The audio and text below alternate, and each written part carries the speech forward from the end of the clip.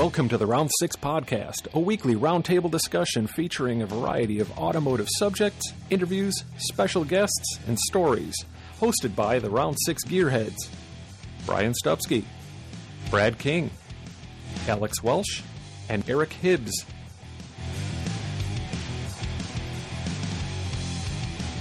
On episode 23, the Gearheads sit and discuss building hot rods, passion for cars, and blowing donuts in the middle of Cobo Hall with JF Launier of JF Customs.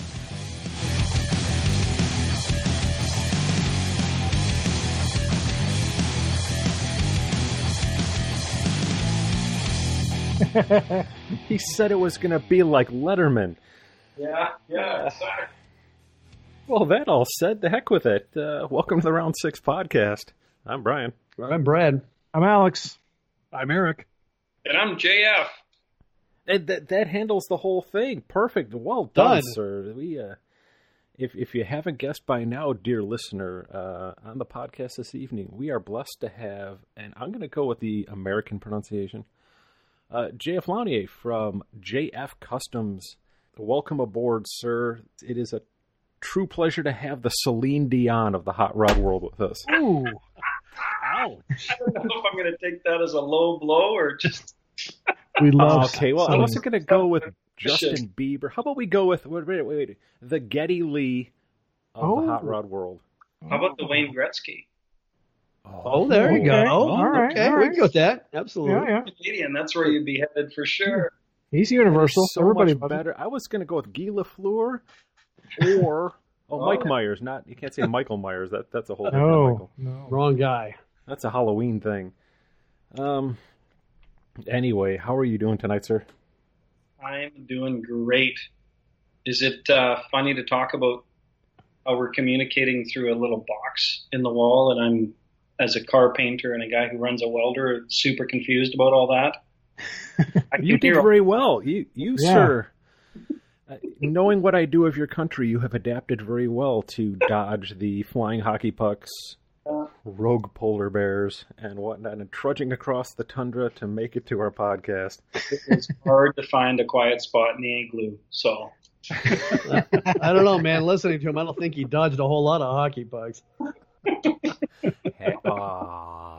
Oh, and there it goes. Yeah, away we go. Damn, we're no longer going to be the Montreal Canadiens of the podcasting world. We're drifting like into SCTV territory. Yeah. We could just make this an episode based entirely on Canadian references. And we'll just say poutine. Beavers. Which are Yeah. not related. One is a French fry covered with cheese. Yeah. Oh, and the other one is too. So, Zambonis So I suppose they are related. Why not? and pink money with beavers printed on it. This is all working out okay. Yeah, so, sir, we've got some stuff going on. So if I just come out and say, hey, I know what we're doing, have a great night, people, that's not going to be any fun. Right. So what are you working on in the shop right now? I would say the most significant project we're working on is another car that's going to debut in Detroit. Oh,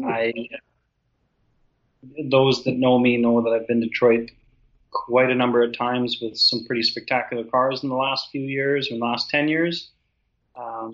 It became kind of a goal of mine to show up with great cars there.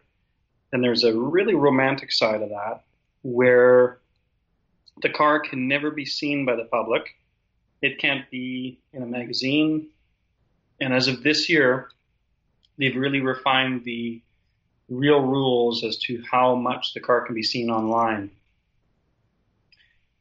For me, that's really exciting because we just kind of keep the project a secret from the real world, work with some really special people to make the car great. And then when you unveil it, it is a new and it's a fresh piece. And the ideas that you put forward are really unique. And hopefully you're not putting the same thing together as the next guy at a different hot rod shop. How weird would that be? If that's what this leads to, like Guy in would the have to Great ask Eight. the guy. You'd have Five to- of Grade 8 the are all eight are red the same 32 car. Roadsters. They're all 69 Camaros. 69 Camaro Roadsters on 32 rails. Man, There you go. Oh, Exposed 32 rails. oh, See you just that? gave it away. That's it. Wow. that's it. We're done. I guess we're It's done. over. So, Secret with the rules being changed like that, how do you combat that? I mean, in the old days, I know stuff. You'd always worry about people coming into the shop and shooting pictures and kind of letting things out. And now that today, so many shops rely on social media to have their name out there and show what they're working on. How do you combat that? There's other shops that have a lot more budget and a lot more ability to control that have physically built rooms where the car stays and the doors have no windows and so on and so forth, and they do a really good job of it. For some of us smaller shops, it's nearly impossible to get it right, and you have to make sure that every time you have a little picnic or 25 people from a local car club over, you just try to be as clear as possible. I have to say that I was the first person to have the question brought to him. I'm going to say 4 years ago when I showed up with the Riviera. There was a picture that had surfaced that was about a 5-year-old picture, and the judges came directly to me and they said, "JF, what do you know about this picture?" I said, "I know I took that picture." And they were like, "Okay." So they're like, "Well, there's a competitor of yours that says he found it on the internet, and they're trying to disqualify you at this point." Oh, jeez. And I It's said, that cutthroat, huh?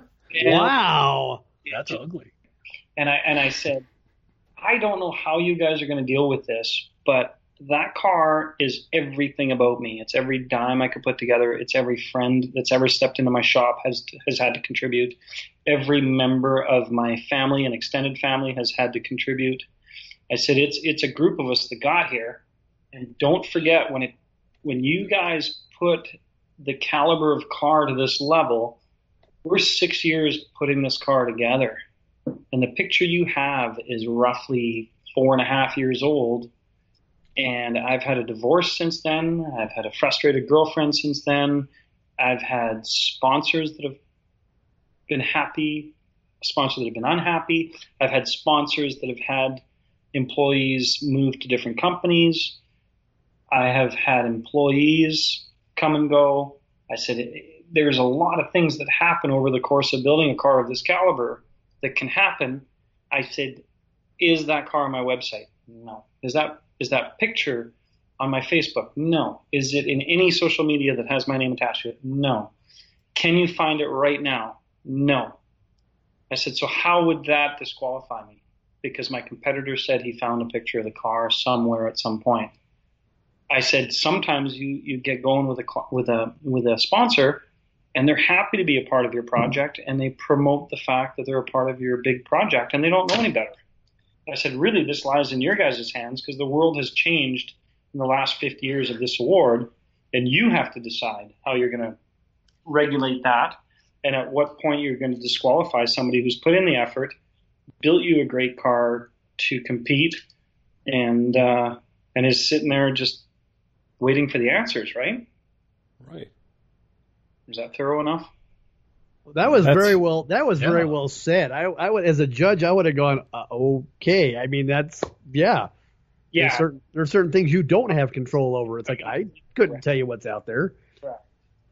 Nothing you can do. Like, you have to take your portfolio every time you're looking to get a deal on a set of brakes, or every time you're looking to get a deal on a set of tires, a clutch, or, paint, whatever you're trying to do in these cars. You're trying to promote yourself. You're trying to promote some really great people in the industry, and you have to make contact with somebody. You can't build one of these cars in a black cave and all of a sudden appear with a $3 or $4 million car to win that award, right? No, I agree. And you're at a point where unless you are somehow wickedly, independently wealthy, have tons of free time on your hands, and the ability to build that car, you can't do it alone. Right. There's just no way. Mm-hmm. So, I mean, And that it- puts you in a weird spot. You know, how do they?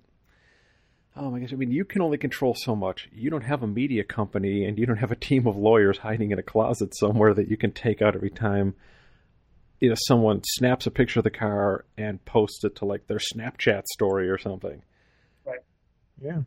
Man, that adds a whole new level to this thing. Or think about today. Everybody's got a camera on their cell phone. I could walk right through somewhere, pull my camera out, and within 10 seconds, I could have a picture of something. You know, and that's scary. I work in aerospace. We have the same thing. There's things that we work on, cannot have a camera in there, and that's the biggest fear of the company. Right. And I can imagine for you as well, it could be anybody. It could be the guy, you know, stocking your paint cabinet, or the guy that's changing out your shop rags. He just walks by and click, and he sends it to his buddy, who sends it to wherever. For sure. Yeah, And I think the judges and I think the powers that be are really going to take that seriously, and seriously in the sense that they're not going to disqualify a car based on a mishap or something is uncontrollable, is what my understanding was. But it is scary, and let's not forget that in this day and age where every half-built car can get tens and thousands of views and create a whole hype and then end up as a car that never functioned. Yep. In this day and age, the idea that creating something so special and waiting for that moment to reveal it to the world is still super, super cool. I mean, I went and we drove around town to find a place to have a beer and watch Travis Pastrana do his jumps a couple of weeks ago. Right. And the reason I did that is because I remembered watching television on Sundays and watching live races when I was a kid, and I thought, this is so special. I'm not going to wait till tomorrow to find out how it went. And I was expecting Travis Pastrana to not screw anything up. It was going to go well no matter what. But I thought, I'm actually going to go and watch something live in public. I'm not going to do it from the comfort of my own home. I'm just going to get out there, and if I get excited about it, it's going to be live in public, and I'm going to go watch that. And I think the automotive world doesn't have a lot of that. There's nothing that is so virginally fresh other than Detroit. It happens at SEMA all the time, but most cars at SEMA, because it doesn't have the same clause, you see a bit of that car coming together, and you're like, holy shit. At SEMA, that's where I want to be. 3:00 when they unveil the thing, and it's gonna be awesome, right? It's just like so I was never there because I'm too young, but the talk in town is when the old boys come and they sand these bolts for my cars for Detroit, right? They talk about when the Futureliner would have come to town. They talk about when the dealership truck came to town, and yeah, it had a bunch of lame Malibus on it. But there was an SS Chevelle hiding somewhere in the delivery. Right. Dude, I'm like, oh my God, if I'd have been there, I don't know what I would have done as a car guy, but I would have waited for the truck to show up in our small town, bring in big iron, and it would have been just that moment where it's like, oh, the scenery's just changed, right? We went from a 65 SS Chevelle to a 66 where the body's completely different. And again in 68 when it was completely different. And again in 70 when it was completely different. And you would wait for that car to show up live right in front of you. And I think we're taking it for granted sometimes where 3D rendered cars that don't exist that look super cool get 1 million views and 1 million likes, and it hasn't even been a real car at that point.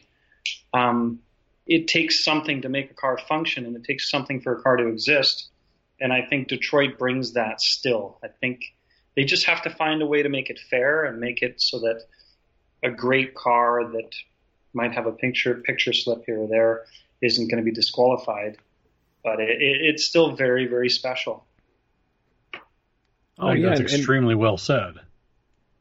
And we're at that weird point of the whole hobby and industry where we see, unfinished cars. You get a lot of cars that are just in bare metal and mocked up and assembled. They wind up as full feature cars. Like, say you open up Rodder's Journal, and there might be, a 5 or 6 page spread just on this, this really cool 32 coupe that's in bare metal. I've been fortunate enough to have cars on Hot Rod Magazine that were just in the bare metal stage. So it's got to be tempting at this point, especially if you're putting together this total passion project. You want to show it off. And I think it's kind of neat that they're doing this whole thing where they want you to hide it as much as possible. Because, like you said, I remember hearing stories of the old days when the dealerships would put newspaper over the showroom windows or soap the windows so you couldn't see what the new cars were. That is so cool. I never got to see that. I mean, my dad had talked about it, but yeah, I never got to see that. But I remember my dad telling stories about how they would line up to see the cars come out, and he remembers 58 and 59 specifically when the Chevys came to the dealership, and that'd be crazy. Oh yeah, it just blew people away. Oh, you go there and you get little promo models, like the Johan or the AMT ones. That's super cool. But I think sometimes the anticipation is so much bigger than the end result. Not to say that the end result isn't staggering, but if you're anticipating it with no previous knowledge, it's just so fresh and so new and so overwhelming that it just becomes something that you have to participate in, right? Yeah. This will be my fourth venture to Detroit, fifth actually, but fourth with a competitive car. And we don't know what's going to happen. We know we're building a great car, and we know that we're going to try to be very competitive again. But, is it the year that a whole bunch more people are coming and we don't even make the top 8? Or is it the year that, you can fit in with a really awesome car that was built on a reasonable budget? Now, being a prior winner, do you think that puts more pressure on you to top what you've already done, or do you think it kind of takes a little bit off of you to go, he's already been here before, he's already reached the pinnacle? That's a good question, because it really, it's a double-edged sword for sure. There's a good portion of you that knows how, I'm going to use the wrong word, but by saying the game works, it's not a game. It's to me, it's a showcase of our industry. But I understand what I have to bring to the table as far as quality of car. I understand how we get there. I understand what the display needs to look like. I understand how I have to explain to the judges the amount of effort that was put into the car. There's a lot of things that I'm not going to be nervous about and that I can put together quite well. But on the other hand, does it further my career to take a car there that isn't going to win? And you say to yourself, am I screwing myself? And does that take me off the pedestal of, okay, well, here's a former winner, and now the next car he did wasn't good enough to even win. And Chip Foose is the absolute best at it. He's won more often than anybody. He has, I'd have to study it, but I think he's almost won every time he's been there. But am I going to be a lesser builder because this year we make grade 8 instead of winning? I don't know. I frankly, I don't care. Yeah. I'm building a cool car with a really, really neat customer that has an unbelievable history with the car. So when you get a guy who's got no pennies to rub together, he's got a 327 old Chevy 2 that he's been blasted on Saturdays, finds this super cute girl in his early 20s and decides to marry her and then get married in this, rusty old Canadian car. 38 years later, the car has been to 3 different shops. It was a full-blown dragster when it showed up at my shop. It had a 4-foot aluminum wing, 4-foot long aluminum wing, and a parachute and all this stuff. And he wanted me to paint it and finally finish this car because he'd had it, almost 38 years and been married 35, and it was just time for this car to get a paint job on it so he could take it to the drag strip. And he brought it to a guy who pitched him a couple ideas, and the thing kind of got carried away. it's like, well, there's a journey, right? What do you do with that? I don't really care at the end of the day whether we win or we do whatever. He's got his expectations. I can, I would picture me in your shoes going, previous accomplishments aside, I'm building this car. Yes. And I've got a lot that people are expecting of me, but I'm building this car. So I don't know if that's kind of the angle that you're looking at it, or... I have to. I think, like, if this podcast took a different direction in the start, the story would have, and it may go to this, but you guys do realize in tens of years, in decades, I'm the first guy who built his own winning car. Oh yeah, that's huge. Yeah, exactly. It's in the story there, and that's a whole nother story, and I think we have enough time to cover that one. But the story is there that there is no cubic dollars here. There is an affliction. There's an addiction. There's a drive to build a better car, and it comes from some of my peers in the industry that I respect wholeheartedly. But I couldn't keep up to them with clients, and I thought I had a pretty good idea, and then I had the willingness and the effort to put a car together. So that's a whole different deal. I mean, we'll get back to that in a little while, but you're basically, I want my customers to have an experience. I'm not building cars. I'm building relationships with really kind people that have a story and have something they want to live out, and they don't even know what they want to live out. But I'll tell you, the phone calls come in as the years progress after they've got a finished car, and they're like, I had no idea. I can't go to a gas station without 3 people bothering me about my car, and I didn't realize I was going to be a celebrity just because I had you build me a car. So it's funny when the owner becomes the celebrity instead of the builder. I'm okay with that, though. Yeah, I understand. Yeah, I want more of that, actually.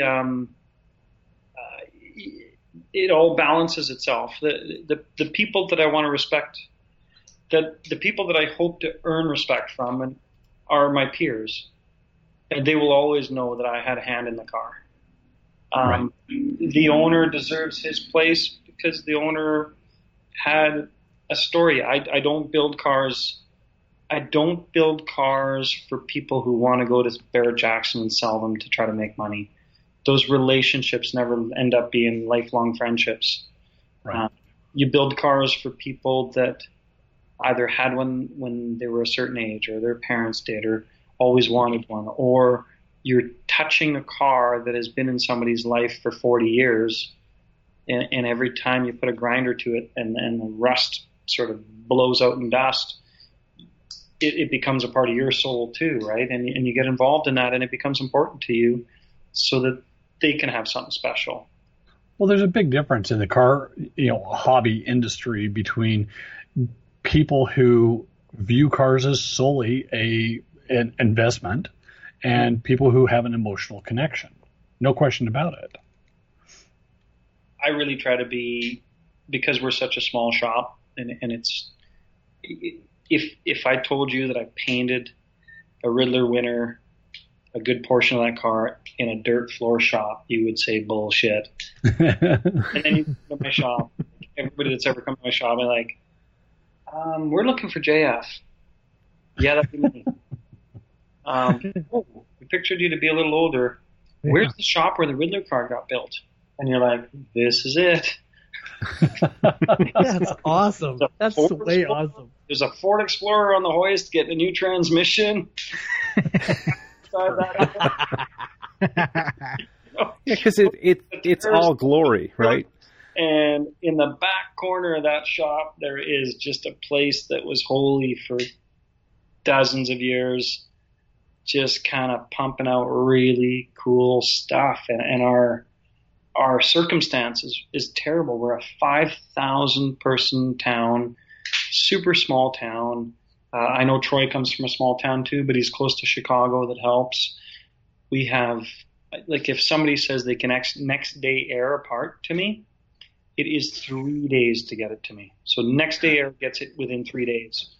You guys don't get that because you're in the U.S., but like we're like, okay, we're gonna next day air it, and I'm like, and you can't imagine when you're getting to the last throes of a huge project, and you've put 6 years of your life and remortgaged people's houses that you really shouldn't have remortgaged because who knows if you're gonna win. It's like going gambling in Vegas with a bunch of people's houses, right? And you're like, next day air, okay, well we need this next day air today, and then we're going to get it in 3 days, and then we're going to put some paint on it, and while the paint's drying, we're going to smash it onto the car, then we're going to put it in the trailer, and then we're going to drive through a snowstorm to get to Detroit, and then hopefully none of that goes wrong, and we'll wash the car and do whatever we do in Detroit, and it'll be accepted, right? So I think I went on 4 tangents there, but I grew up in Buffalo, New York, so yeah. The border was 20 minutes away. And I used to love it because the Canadian guys would come down to shows, and you'd hear the stories about how hard it was to get parts and the struggles these guys would have and how much more expensive it was. But there was never a car that came down from Canada that you didn't look at that didn't raise the bar in some way. It was nuts. The quality was always supreme. Just guys who were super passionate about it and sacrificed a lot more. And you really... you kind of blew my mind here. You took this so far next level. It's awesome to hear your passion for this thing, and thank you for sharing that. That's where that car is. We could talk about that for the whole hour. That one car, and yet, I was sharing some pictures. I got an old Chrysler wagon I did 6-7 years ago, and it was a concept that I had come up with in my head. When the Magnum came out, beautiful. That car was beautiful. When it came out with the Magnum, it was like, your Chrysler 300 is cool, and it looks like a successful 45 to 60-year-old guy needs to be driving that thing, and it is the coolest car on the planet. And then they came up with the Magnum, and you're like, it's not cool, it's sexy. Mm-hmm. It's like, you need a Magnum, right? That thing's sexy. It's just got great lines. It's the same car, but why is it so much sexier? And it's just that roof line is just hammered in the rear, and it's hammered to almost a cartoonish proportion. It's how Brian would draw them. Right. But somebody actually let that through all those chains of command in Chrysler and actually produced it as a car, and you're like, wow, this is wicked. And when I built the What If car, the What If Chrysler had done a Magnum back in 56 or 55 when they actually introduced the 300. What would that car have looked like? And I was like, that was our first go at Detroit, right? And that was a 18-month build, balls to the wall. Wow, I had no idea that you put that together that fast. That was an amazing car. That was a good-looking car. Yeah, and I pitched it to a client. He got me all excited, and I was like, yeah, I even found a car in California, and it's a DeSoto, and then I found an Imperial nose, and I'm pretty sure by looking at the pictures, because I don't do a lot of studying. I'm bad for that. I need people to realign me a lot of times. I'm moving way faster than I should. Like, I got the DeSoto fenders look like the wheel arch of the 300, and I'm going to slap an Imperial nose on it. Nobody knows that it wasn't really a 300. And then you get into these projects, you do have to have some downtime, whether you're sitting on the toilet or trying to get to sleep at night. And I'm flipping through these magazines and or books, and I'm like, oh my God, Chrysler actually did that. That's how they did it. It wasn't just from my eyeball. You take the Imperial huge wheel well arch fender out, and you take the Imperial grill and put it on the DeSoto style fender, and you basically got a 300 nose. Now the back of it can be whatever it's going to be. And I definitely didn't want a 4-door wagon. And we shortened that car. I say we. I took a Sawzall right through that car, whacked the roof off, shot 4 inches out of the length of it. And the car looked so good as a hard top with a 3-inch chop and a 4 inches out of the midsection. And it was like, that car needs to be built. That car still hasn't been built. but it is so good looking. It's a two-door hardtop 55, 56 Chrysler that's super, super cool.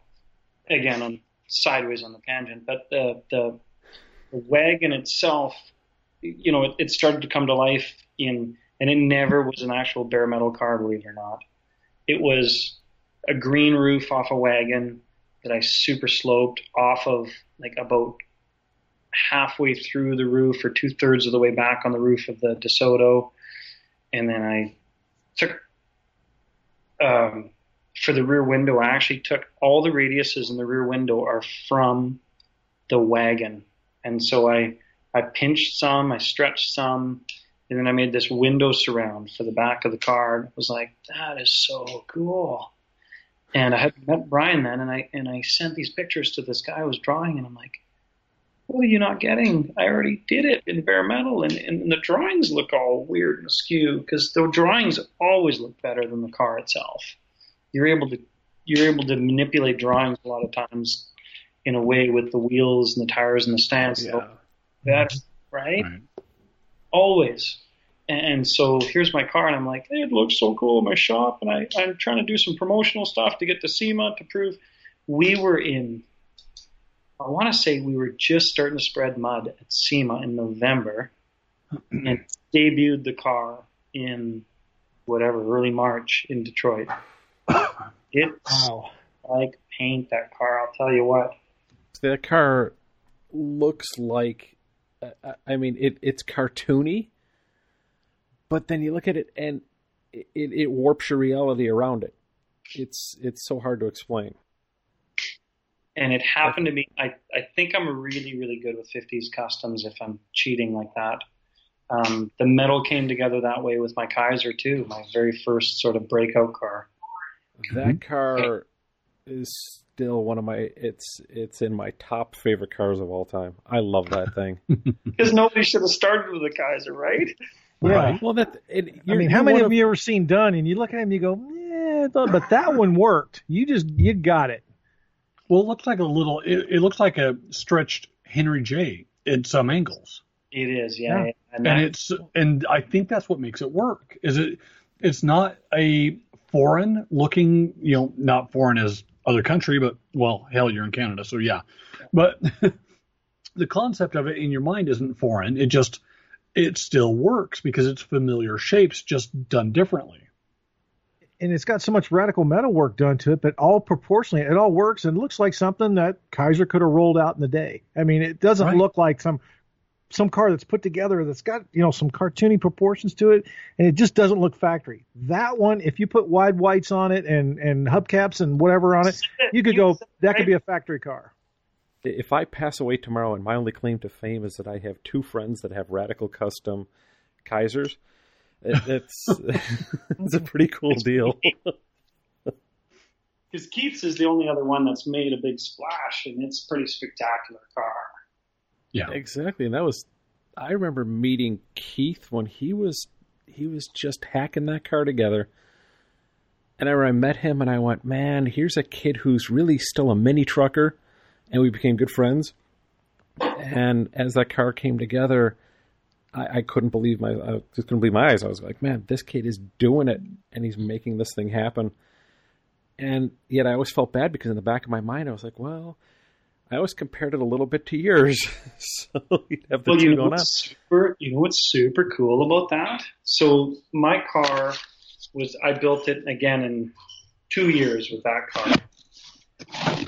And when we debuted it, it was just like this Detroit thing. It was fresh. It was new. And we went to Grand National. We didn't know what we were doing.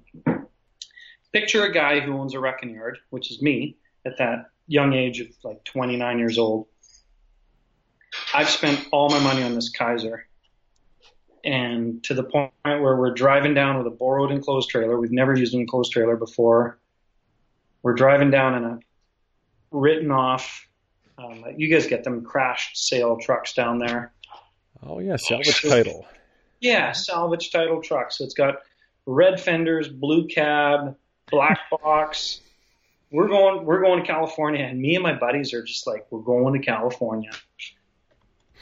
The car, and you know when Grand National is, it's always like late January. Yep. I paint that car January 1st. Really good friend of mine. Oh my gosh. Yeah, really good friend of mine, Russ Fruin, had done Jack White's Airflow the year before, and he offered to teach me how to color sand. I was a pretty good painter at the body shop at that point, and I had done some, cut and buffing, but I had never really taken and cut orange peel out of a whole car, buffed it. So he says to me for the 6 months prior, when you're ready, we'll just come up and we'll help you cut and buff that car. Well, he gets a little lazy in December because it's probably Christmas is more important to him than my paint job.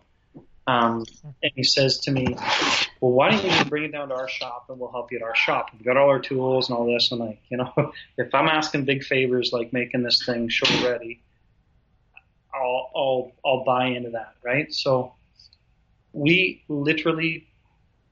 I painted that car the 31st of January. We went into the 1st of January in his paint shop, painting blue on that car, loaded it in the truck 3 days later after he taught me how to color sand.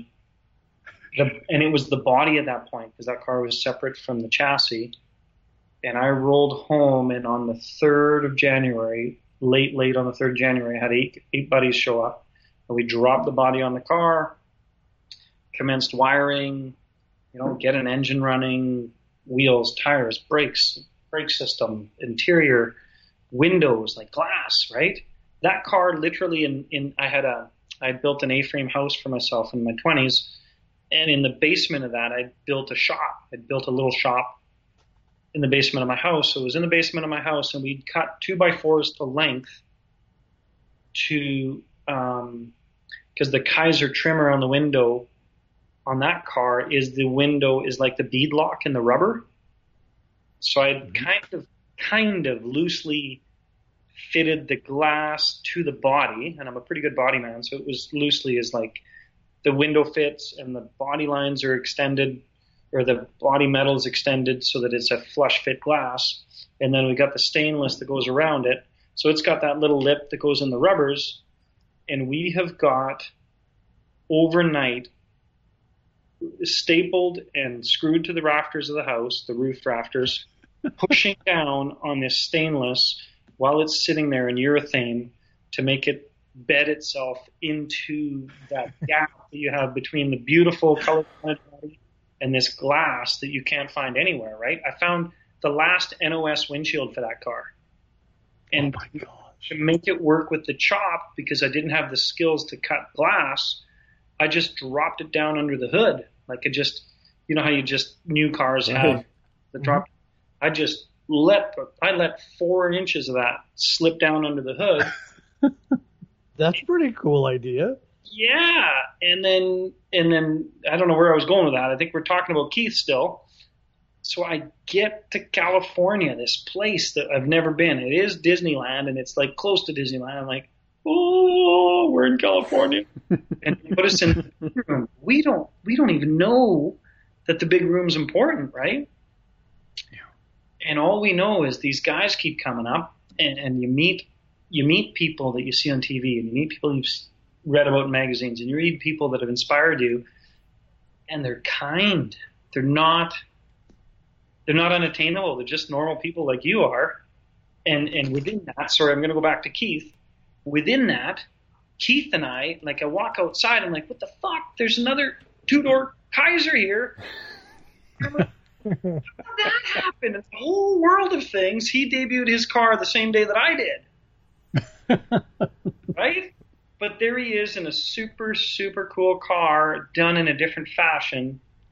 And I've always sort of just enjoyed that weekend in my head. It's always been just, I think I've tried to duplicate that. And no matter how hard I work in life, it'll never be fresh and new like that again. Do you still have that Kaiser? I do. I'm a weird anomaly. And the Kaiser's got, I've literally spit the pinion out of that car trying to do burnouts. Yeah. Nice. Perfect. Literally, I was like, oh, that didn't sound good at all. But it still might have a little more left in it. So I can't swear too much. You got me going here, but that car. No, it's lives okay. with You're us. speaking Canadian. We'll be fine with I that. know my French Canadian people use the F-bomb like it's salad dressing. It's just, unfortunately, it really means nothing to us. Because, total tangent again, but if you're French Canadian, you are Catholic Christian. And when you make a swear word, you are speaking against your God, the church, all this kind of stuff. My mother picked me up at school one day because I had gotten in trouble for swearing. And she looks at the teacher, she goes, fuck. He's looking at her thinking, how do you fix that? You can't fix that. Unfortunately, that doesn't mean anything to us. Having sex, French people like to have sex a lot, so you're not going to insult us by saying that, right? Let's get off that tangent.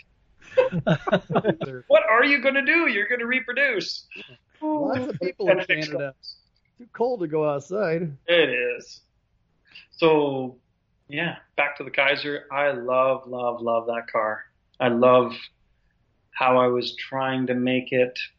I was trying to make it a Merc. I was trying to make it traditional. I love the fact that it would accept a set of white walls and not be glaringly new. Mm-hmm. It has a set of those Jeep Liberty headlights in it because they're round and they're cute, and I embedded them into the car without making it too ugly. You know, they fit. Yeah, they fit. They're round. They're beautiful. You know. And I love those headlights because that came right after that whole trend of everybody using the Mercedes headlamps. And the Mini. And Mini headlights were before that? Can't remember. Oh god, yeah, the Minis were in, and then when the Liberty headlight got discovered, there was a couple good cars out there. Wow, did a car with Timmy Strange. We did the Resilience Buick, and that had those in there. Yeah. And they're just a different kind of headlight, but in that Kaiser, man, they look like they grew there. Such a great choice. Same with Tim's Buick, though. They look like they 100% belong in that car, and they don't make you think that's a new headlight in an old car. You just kind of walk past them, and you accept the fact that it looks good and looks round or oval, whatever you're thinking, right? Exactly. In fact, the only car they don't look good on is the Liberty. Sorry, the grille's really vertical and the headlight slopes back. How did that happen? Right. I wonder if 911 headlights would suit any old cars. Well, I want to go back to the 911 headlight idea. Are you talking new ones? No, definitely I'd be a 60s 911 guy trying to put them in that car 10 years older kind of thing. Second-gen Camaro. And fix the second-gen Camaro. Yes, I'm not against that, actually. I think that the trick would be making the whale tail spoiler work. But the Targa is natural. Well, of course. It is a natural. You just got to take that pesky thing out of the middle and glue those two T-tops together. That pesky thing. Can you imagine how much rain would fall in that car if you built it like that? It'd be a boat. Yeah. Or the opposite of boat. Why don't we just turn it into a fish tank? There's a precedent for it. Didn't they build one of those on Pimp My Ride? Oh, I bet they did. Probably. No idea. We don't want to speak ill of that kind of people, do we? No, let's... No. But touching on something, though, you had mentioned how you spit the pinion out of the car.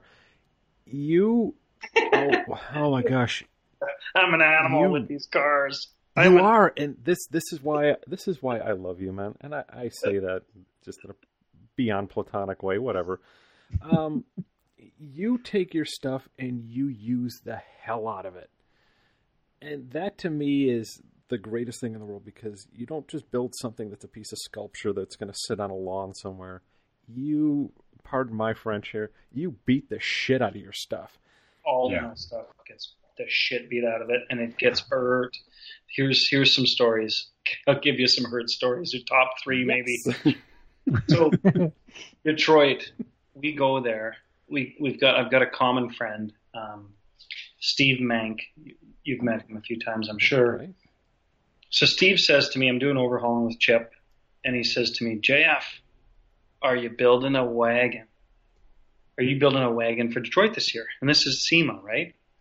And I'm like, yeah. He's like, what are you doing to it? I said, I just did this and this, showed him some pictures. He says, I'll tell you a little secret.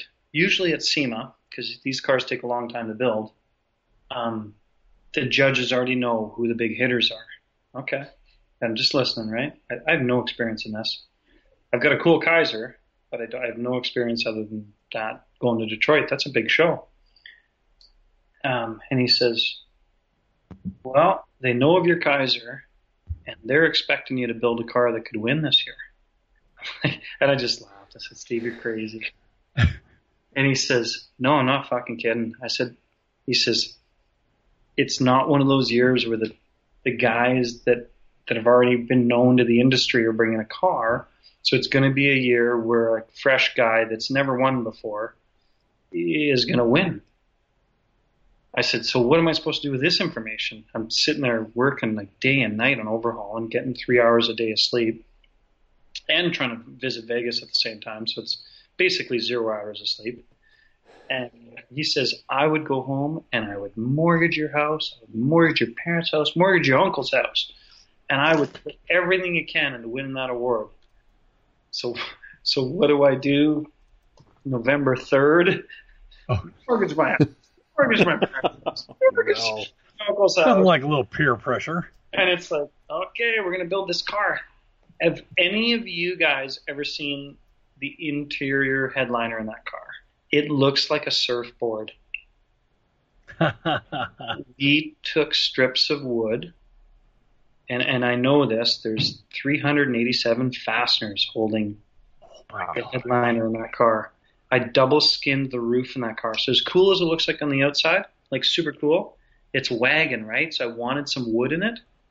I countersunk a whole section, dropped it by 3/8 of an inch so that we'd have 3/8 of an inch hardwood, maple, by the way, laminated in there with gaps. I think they were, I want to say, not quite 1/4 inch, maybe 3/16 gaps between each strip of wood. So you would see the body color between the wood. Each strip was wood. Gosh. And then every one of those fasteners was clocked so that the Phillips screw would be the same direction as the wood. Wow. And then you repeated, and that theme is repeated behind the seats going toward the tailgate. So exactly what it looks like behind the seats is what it looks like in the headliner of that car. It was stunning. And you had to have the right length screws so that they wouldn't pop out and affect the paint job on the outer skin, right? So it took 2 wagons to use the skins, and I'm sure like really, really good craftsmen would build those panels from scratch, but that wasn't me. I was just a guy with an idea, and so I took wrecking yard parts and built that thing, right? That car, I was in the Kaiser's a super cool car, and I was in such a hurry to get to Detroit after Steve's conversation with me that I the Kaiser sort of fell aside, right? And then the wagon, again, self-funded, ended up having to go to Barrett-Jackson because I was either going to have to foreclose on somebody's house, one of the 3 houses that was up on that car, or it had to go to Barrett-Jackson and get sold. And they had done a really good job of promoting that car being a $500,000 car, and unfortunately it didn't work out that way. So this brings up a lot of interesting questions here. Yeah. Who is this guy from Canada? What the hell? I want to sit here and I really want to talk about just double skinning the headliner because, man, that's a sign of just sheer either insanity or absolute, commitment to an idea. But the car was let's go upside down on the rotisserie to do the headliner for no less than 5 weeks when we were down and out to the last minute of building the car. We had to body work the surround. We had to paint it. We had to color sand it. Then we had to take all the strips that we had fitted, clear them, color sand them, clear them, color sand them 5 times till they were so perfect that you actually get a sunburn looking up at that. And we took every fastener and clocked them so that they were perfect 90 degrees. So who was the poor sap that had to do all 397? You're talking to that. JF is raising his abnormally ripped and huge-looking right forearm. Retard that never took a picture in bare metal of that car because he was in such a hurry to glue it together and welded it together. You're talking to the same retard that hauled it home from California. I don't have a truck driver. I don't have a painter. I now have an amazing fabricator, but I'm still the guy running, like you guys. I was like, oh, this Skype thing. Are you going to see my face? Because if you're going to see my face, I need to have a shower. I have got clear coat stuck in my hair right now that makes it look sideways like Bart Simpson. Because I'm still running the paint gun on a 2007 Hyundai, by the way, but we won't talk about that. Yes. Well, we can't talk about that because of the whole Riddler thing. So we're gonna. Oh, you just gave it up. That's the car. Out of those two, No, he said 35 years. They fit in the same equation. If you're from a place where you don't quite have the clientele to take you to places you're going to go, you just got to do it yourself. If you got somewhere you want to be in life, just push. Just look at the end goal, and believe it or not, the details oftentimes work themselves out. If you're committed, you'll create an energy that everybody wants to be a part of it. Exactly. You're going to do the things that pay the bills. I mean, I grew up around shops where you might have a really bitchin' chopped 34 coupe sitting on one side, and right next to it is a late model, Ford Country Squire station wagon that, some housewife piled the front end up on. Yep. The insurance stuff pays the bills to afford you to be able to do the fun stuff. Right. And I mean, my board, a lot of people think that, if I walk into your office, it's going to be loaded with all these Riddler contenders and cool drawings for like fasteners and one-off valve covers. Not so much. There might be a cool drawing someplace, but 9 out of 10 of the things on my plate are going to be packaging designs or die lines for something that's just super boring. It's a matter of finding your passion, and like you said, you get somebody behind you, and somebody else fuels that, and it just becomes this never-ending exchange of energy. You're into it, they're into it, and you're feeding off of them, and they're feeding off of you. And then you're mortgaging your house and putting wood strips in the headliner of a wagon. I'm going to speak to that because it's one of the most humbling, one of the most emotionally powerful things that's ever happened to me. When we went to Detroit with the winning car, 24 people followed me there. Wow. Yeah. Wow, that's cool. And we started a thing, I think it was on the wagon, where people would show up from SEMA to the wagon appearing. There was a little group that started, and they would come on Monday night, and we would call it Car Club Night. And I like to think that anybody who's got an interest in what I'm doing can be a part of it. So the guys would show up, and most of them were retired guys, and a few of them were car club guys my age, and I would buy pizza. So if you showed up at 5, pizza used to come about 7:30, and I would buy a boatload of beer. It was in the fridge all night. It kind of gave these guys a place to belong to something. None of them were going to win the Olympics, but what they were doing is they were lacing the shoes for the Olympic athlete, if you will. And they would show up and they would polish bolts and they would grind things that I'd welded throughout the day to make them smooth before we applied filler. They would take, when we did the Cardiac, and we haven't spoken about Cardiac, but it's a wicked car, they would take the factory GT500 hood and the louvers, And if a guy could get a louver, a fiberglass louver, the inside of it where it's all fiberglassy and shitty looking, to the point where it could take one louver, where it could take primer the next day, then we'd won. So it became this thing that was bigger than me. It was, I'm not building the car, we are building this car. So we would do Monday nights and then go. And then when we were 2 weeks away, there'd be a group of people that would show up every night on the wagon. When it came to the Riviera, we had done it for the Mustang, the GT500 for Detroit. And so people were like, hey, and it's Canada, so it's winter. Are we going to get into Monday night working on the Detroit car again? I'm like, funny you should ask. I'd love some help.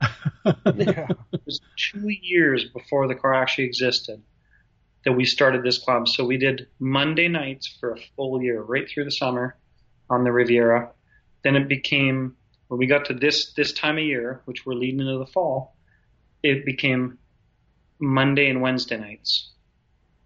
And it was something that was bigger than me, because people would show up from towns that were 2 hours away, and they would show up in a minivan, and there would be 6 guys. Hey, I hear we could use some more help. Well, you're right, we could. Here's a valve stem, and here's how we're going to make this valve stem better than the other valve stems on the other cars, and we're going to reinvent this valve stem tonight. And your job is going to be to reinvent a valve stem. And it would just go from one detail of the car to the next, to the next, to the next, where I would waste 3 evenings with a guy, realizing that his skill set, trying to figure out his skill set, and I would line him up. And by the time he showed up 2 weeks later on his 3rd or 4th night, he would have a skill set that was so good in that car that I made other people that show up and made him feel special by making that guy the guy to go to. You know what? If you're going to go to, that guy's finally got it figured out. He's polishing those bolts to a point where it's perfect. We would hand set and hand cut every fastener on the car. Then that guy would drop them into a bucket. Then the next guy would grab those and run them through the coarse polish on the polishing wheel. Then the next guy would do the fine polish on the polishing wheel. The next guy would take on those Allen bolts, he would pick all the goo that came into the Allen bolt part, clean it really good, and he would be scrutinized for that. So if you showed up one night and you did a bucket of bolts and there was too much goo left, then you would have to get the goo out of that bolt next night, but then he could teach the next guy to do that. And we created this group, and in the last 3 months of that car, it was every single night. My wife knew that sometimes she would bake and make sure that everybody had muffins or whatever, but it went to midnight. And our biggest night was 24 guys showed up at one night. Oh, wow. That's awesome. What do you do with that, though?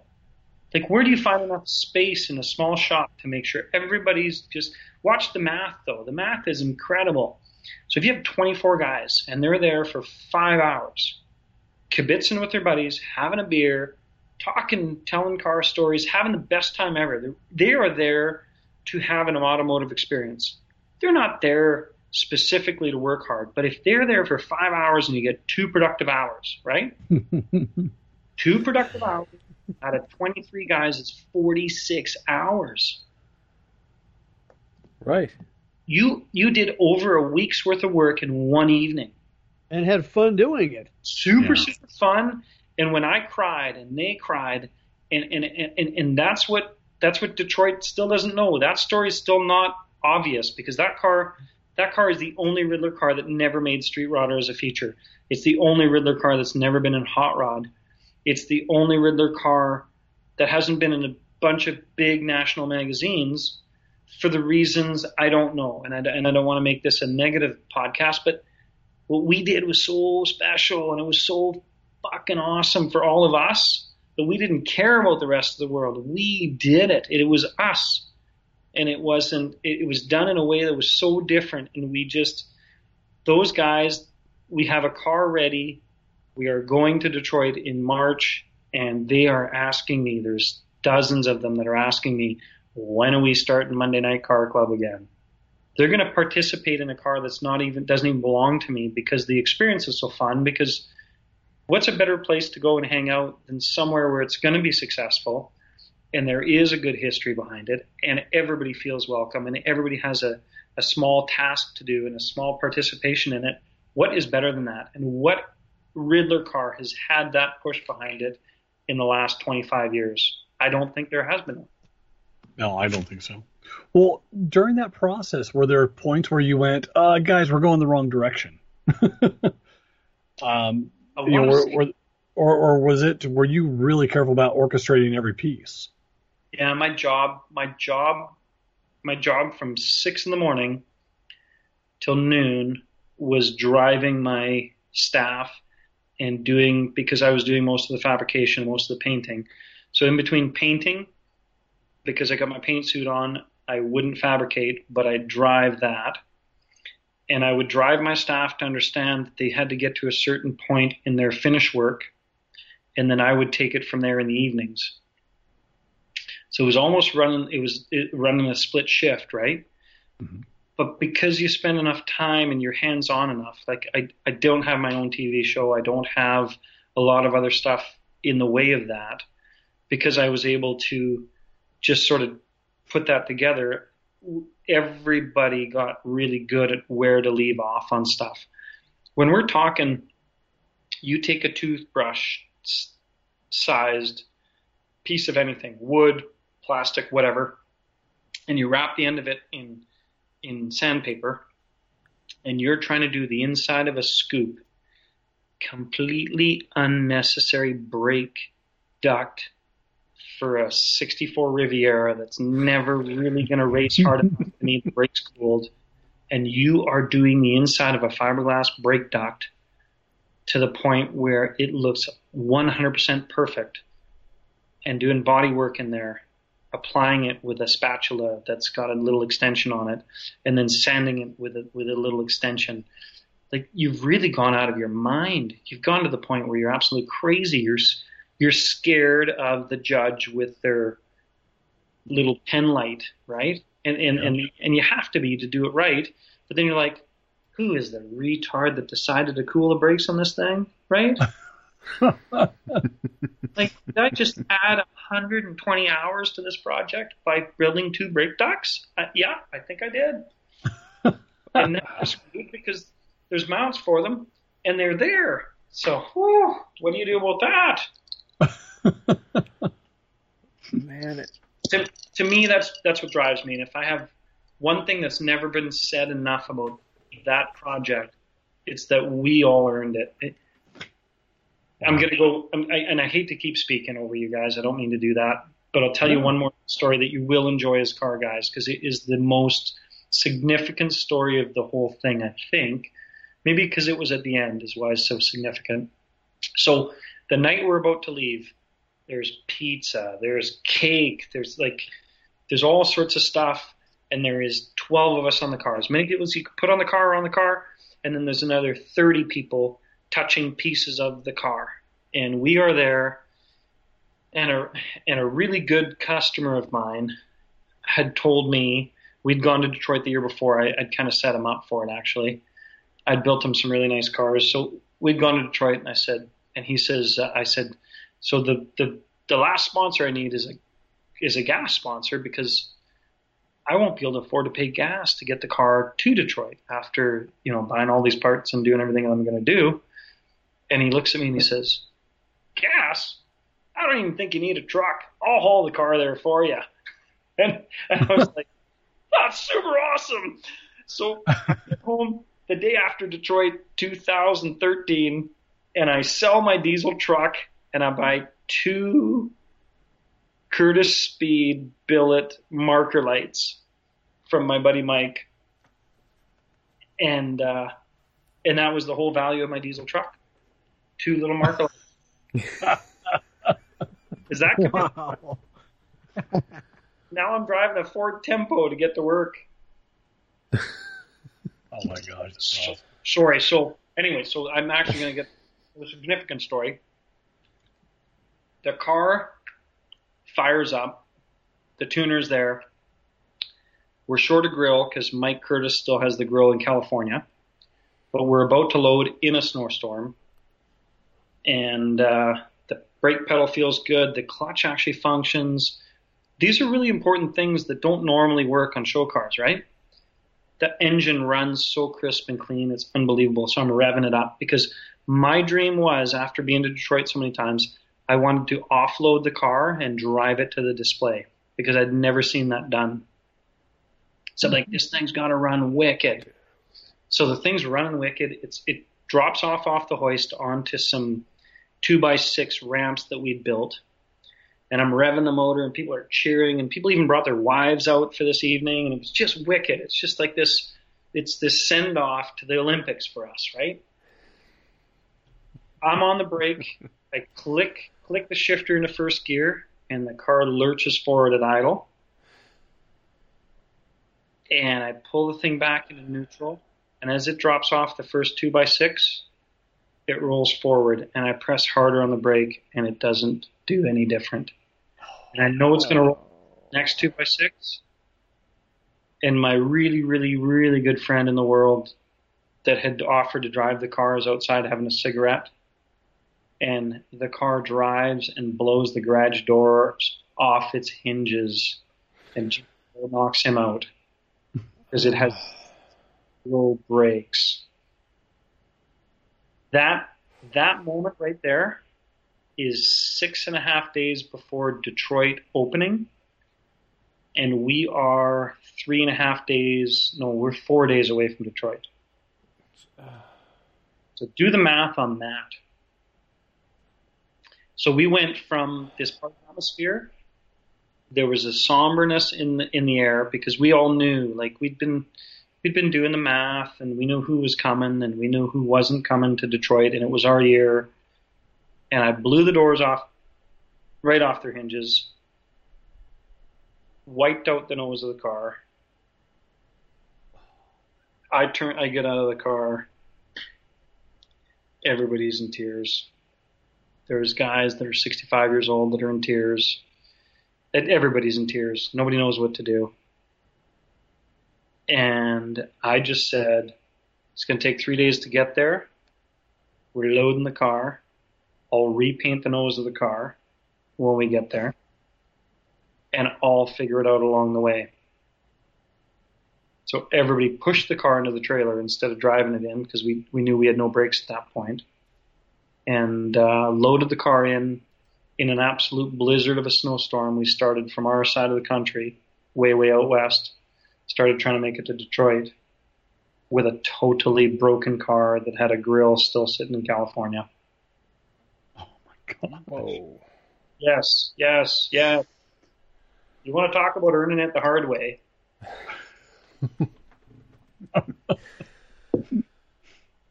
There should be, the car needs an asterisk after it, in the Riddler book, It pisses me off that the big publications never took a little bite out of that car. What gives? Wow. You guys tell me. I honestly take some insult to it, but it's been enough years that I don't anymore. I honestly think as much as the Kaiser was correct, like you guys had said, as much as the Chrysler was correct, as much as you guys have said, I think that car was just a little bit too far out of the box. I think it was just the hot rod industry wasn't willing to accept a Riddler winner being that far out of the box. You see it at SEMA all the time, and that car was super, super well received at SEMA, but it just wasn't our typical hot rod car. And I think because I was building a supercar out of a 65 Riviera, it was just too foreign. Well, I always wondered, too, that's a magazine that pushed so hard with that Dare to be Different movement. And, I think they were happy with Dare to be Different, meaning Henry J. that was tubbed at the time. Mm-hmm. I really don't think they were ready to go that far out of the box with you. Because, like you said, you took supercar styling and pro touring styling and threw all of that at a car that is so traditionally a custom or a street cruiser. And I don't think anybody's ready for that car. I really don't. And then to watch you, of course, go and do burnouts and donuts with it's beautiful. And Tearing it up on the autocross, yeah. Pete at my streetcar with a bunch of stickers. You got pulled over in that car too, didn't you? Did, yeah. I showed up from a car show one day, and I'm knocking the car out of the trailer in front of my house. I looked at my kid, I'm like, you want to go get some ice cream? And the car's running, so I got to yell it. He's like, yeah, I'm going to get some ice cream. Get to the passenger seat of the car. We go to Dairy Queen, get some ice cream on our way back. I'm like, the fucking cops are behind me again.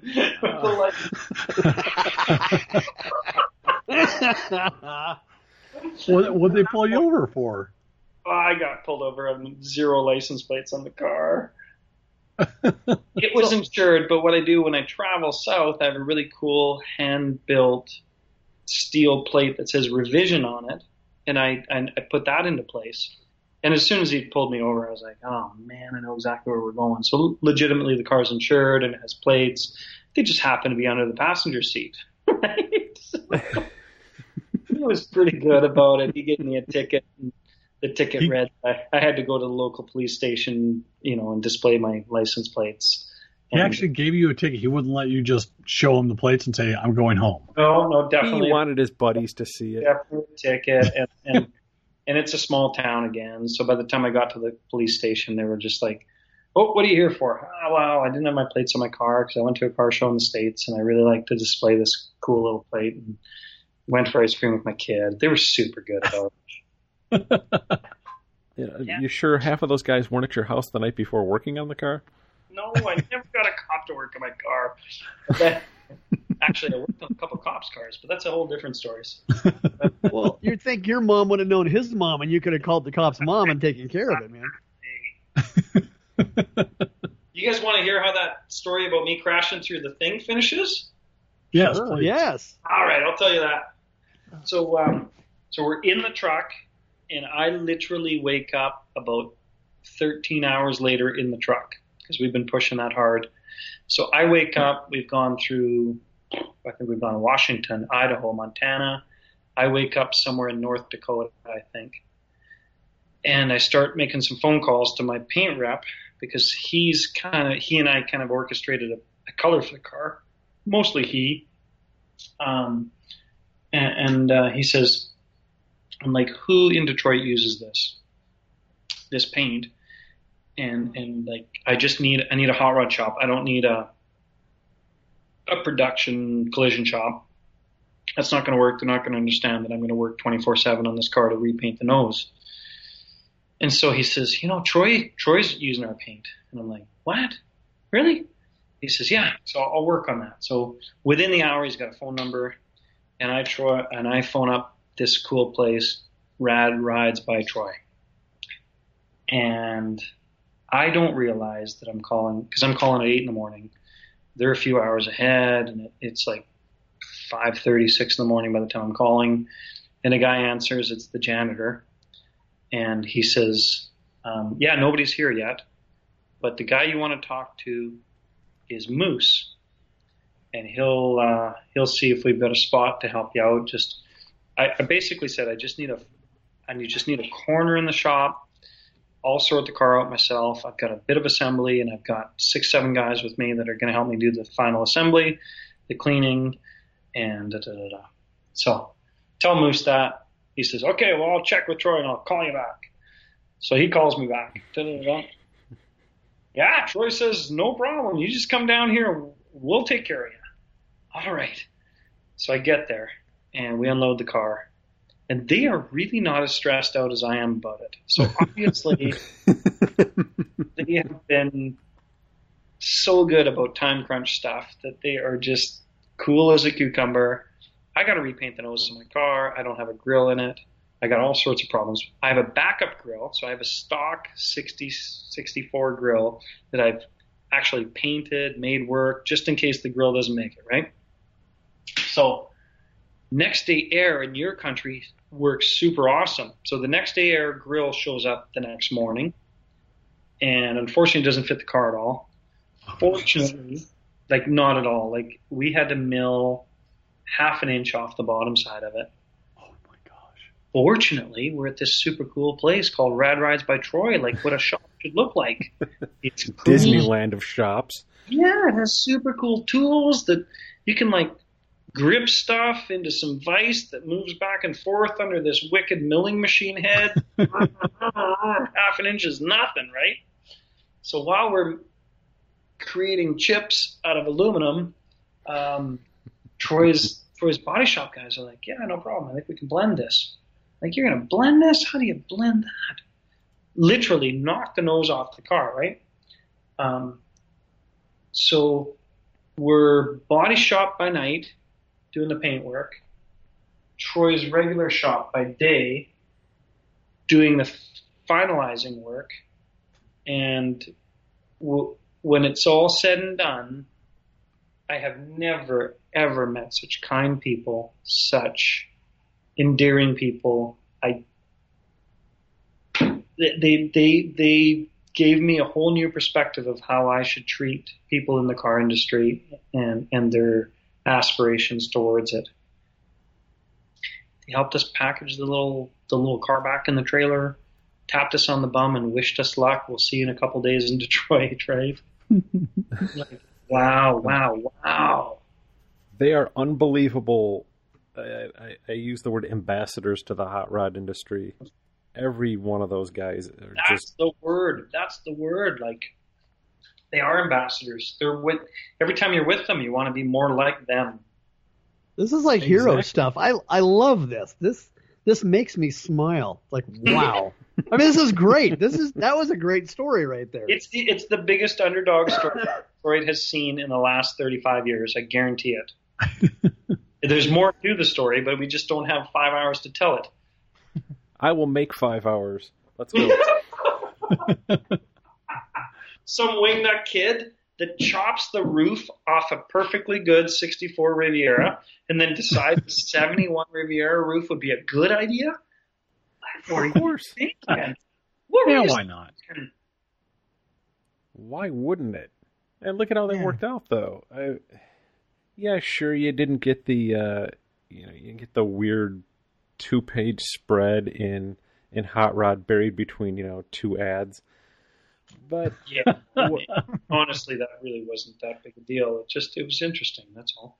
Yeah, but what you did get, you've got a car that I think when people know the whole story behind it, they'll appreciate it even more so, if that's even possible. I mean, you've proven that, okay, you took a challenge to build a Riddler winner, and yes, you did that, and you did it in the so prototypically hot rod way that you had friends and family and a bunch of people who became friends and family working on that car. This thing, man, I've got to say, if they judge a list of cars at some point just being totally in the spirit of hot rodding, if that car is not at the top of the list, I'm going to punch somebody right in the throat. Yeah. It's true. Yeah, the saying, the spirit of hot rodding, that's exactly right. Yeah. Yeah. A lot of these shops, and they do great work, but it's just a bit sterile. It's a business. This was a passion. Exactly 13 or 14 days after winning Detroit, I get a chance to get paid $5,000 to show up at our local show. Wow. And it's like, because he's like, I want that car. I'm like, that car's worth money. Right? And he's like, how much money is it worth? I don't know, like $5,000. Okay, sold. Bring the car. And I'm like, holy shit! I just should have said 10. How much did you leave on the table? We're gonna drive 3 hours. I drove all the way to Detroit for 10. We get to that show, and our local Canadian Hot Rod magazine guy, which I love him as a buddy, just like family, basically. He's like, JF, okay, so can you stay Sunday night and we'll do the pictures for the magazine? I'm like, absolutely, let's do that. And I'm like, I really want to do donuts in this car. He's like, Jay, you can't fucking do donuts in the Riddler car. No, Terry, I really want to do donuts. He's like, I said, it's a twin turbo LS that makes I don't know how much horsepower at that point, but it's got to do donuts. He's like, I don't think you should. I really want to. So we have this whole debate, and then some Canadian beer ensues. And my wife's there, and she's like, really, you shouldn't do this. I'm like, what does it matter now? We already won in Detroit. What's the worst I could do? You could really hurt the car. I'm sure I could really hurt the car. So we do a couple drive-bys. So we do like a couple, he's in the back of the pickup trying to get his cover shot for the magazine. We do a couple drive-bys. That's going really well. There's still enough sunlight out for whatever reason. And I'm like, I want to try. I've never spun the tires on it. Oh. Yeah, this is a good point in this story to tell you this story about the new rule in Detroit. After I did donuts in the wagon with Chip Foose in the passenger seat in Cobo Hall, a new rule was made for the Detroit Autorama. You are no longer allowed to do donuts or burnouts in the hall. So I'm like, I got to do this. So I just sort of blow on the throttle a bit, and I let out the clutch kind of hard, hoping that the tires would go up in smoke. And they don't. They're so grippy that they kind of chatter real hard. Like, well, that's no fucking good. I can't do donuts if it's going to chatter that hard. So I do two attempts, and I know I've been there with my Kaiser because of bad chassis setup. And I'm like, I don't know what to do at this point. Some people are drinking water bottles. I'm like, just put some water in front of the tires. I'm doing this regardless. Because once they're hazed off, they just do donuts and it won't matter, right? So we pour a bunch of water in front. This is a Riddler car, right? So keep that in perspective when I'm telling this story. We're pouring a bunch of water in front of the tires, and the driver is sitting there with a big smile on his face. The motors never run for more than 2.5 minutes. We don't know what's going to blow off as far as oil lines, radiator lines, transmission. Who knows what's going to go wrong with this program? And I'm like, just pour some water in front of the tires. I go into the water, cut the wheel to one side, lace into the thing, and we haven't at this point ever had the car up in RPMs and listened to the twin turbos blow boost through the exhaust, in and out of the exhaust. So it's risky business because there's no rev limiter on the car. We don't know if it's set up as far as boost control properly because it could easily overboost and just blow the pistons out the bottom of the thing. So I'm just sort of nursing the throttle, and the video's online somewhere where you can hear the car just sort of splattering at the blow-off valves and me lifting, and splattering at the blow-off valves and me lifting, and just kind of going,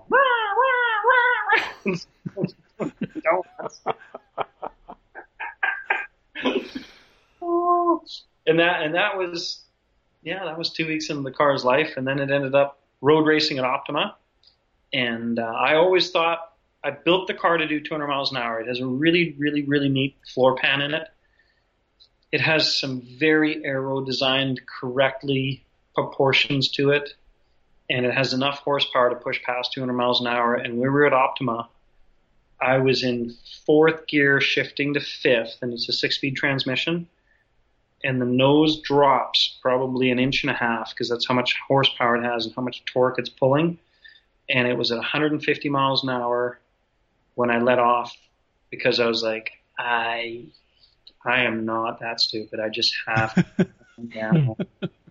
I've already proven my point by being at Optima, and they've got all the cameras on the car. I just got to calm down. So what does it sound like with the charge tube coming through the top of the roof back to the engine? What does it sound like when that thing's coming up on boost? Do you hear anything in that tube? My favorite thing about you guys is that you've researched my stuff.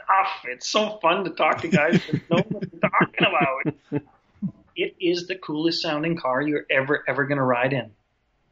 So what it does, it has two turbos in the rear, and for whatever reason, the blow-off valves in the rear, they don't discharge at the same time, and that tube inside the car goes from at the back where the turbos are.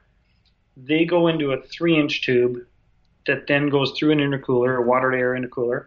That 3-inch tube becomes 3.5 inches, then it becomes 4 inches, and then it grows to 4.5 inches before it gets to the throttle body. So it's this unbelievable echo chamber, and it's definitely like it's right by the passenger's head. And when it discharges off the wastegates at the back, so there's two of them, sorry, I said blow-off valve, the blow-off valves at the front, the two wastegates come off at different times for some reason. So you'll be in first gear, and you just sort of breathe on the throttle, and it'll blow boost, blow tires.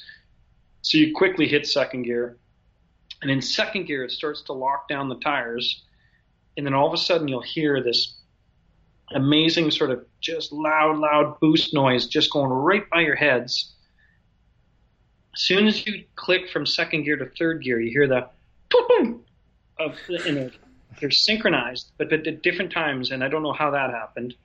The wastegates in the back sort of come apart, and then the blow-off goes at a different time.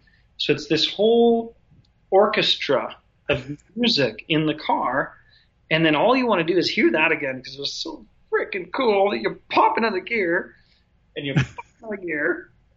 And when we were Hot August Nights in Reno, you guys know that I don't make shit up, but swear to God, we were street racing that car when we made the Barrett-Jackson Cup and we had to come home.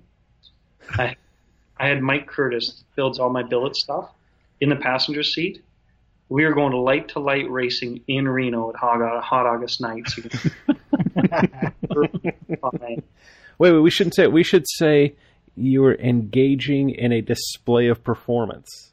Yes. For educational purposes. There it is. And it wasn't in a Mustang, so it was safe. Everybody on the sidewalk lived. Yeah. No crowd missiles. Nice. Because you know what's going on in the hood. You kind of hear what's going on, but that thing's zinging right past your head like a torpedo tube.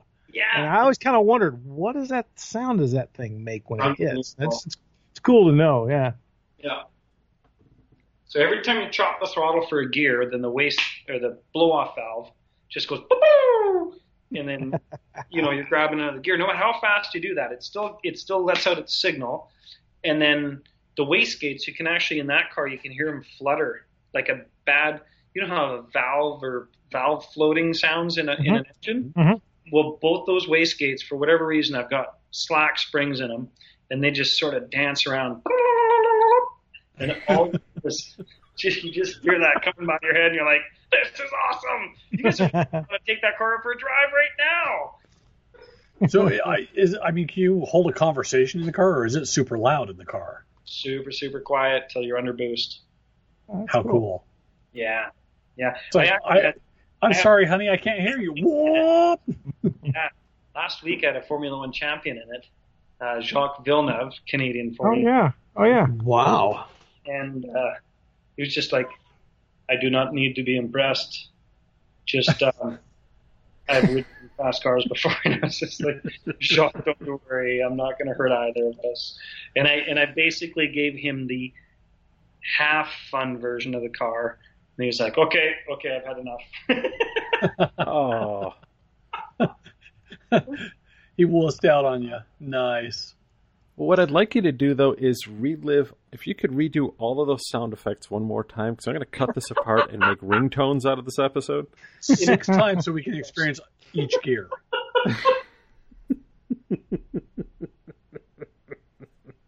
You're way too much fun, man. And to think, I told you before we went on the air that this is going to be a lot like Oprah, so... Yeah, except we're not giving away cars. No free cars, sorry. I want a brand new Prius. A brand new Nissan Leaf.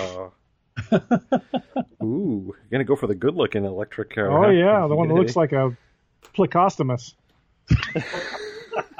What is that? What does that mean? That's those fish that suck to the side of the tank and eat algae. The Plecostomus. You learn something new every day here. Right. Here you go. That's right. A little bit of aqua terms there. Plecostomus. Did I get it right? I like Yes. Yeah. You've seen them. Those are the ones that just their life in their fish tank is just to be stuck to the side. I mean, everybody else gets to swim around. You're just stuck to the side. Sounds like me when I was on the school bus as a kid. What's going on, fellas? I don't know. I'm stuck here. Place sucks.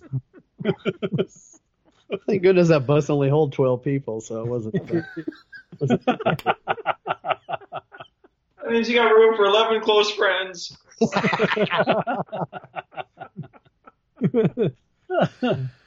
Just all of us, our helmets banging off each other as we went over bumps. It was fun. Yeah, the mop bucket sliding forward and back in the bus as we're going around turns.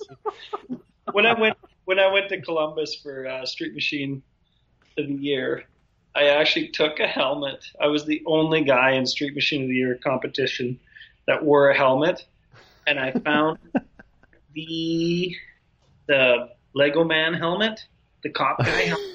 Nice. And I did the whole autocross looking like Lego Man cop guy. Nice. That'd be perfect for like 24 hours of lemons too. Oh, yeah. He was really dedicated to it, though. He damaged his liver for the week leading up to it. Had a good yellow hue.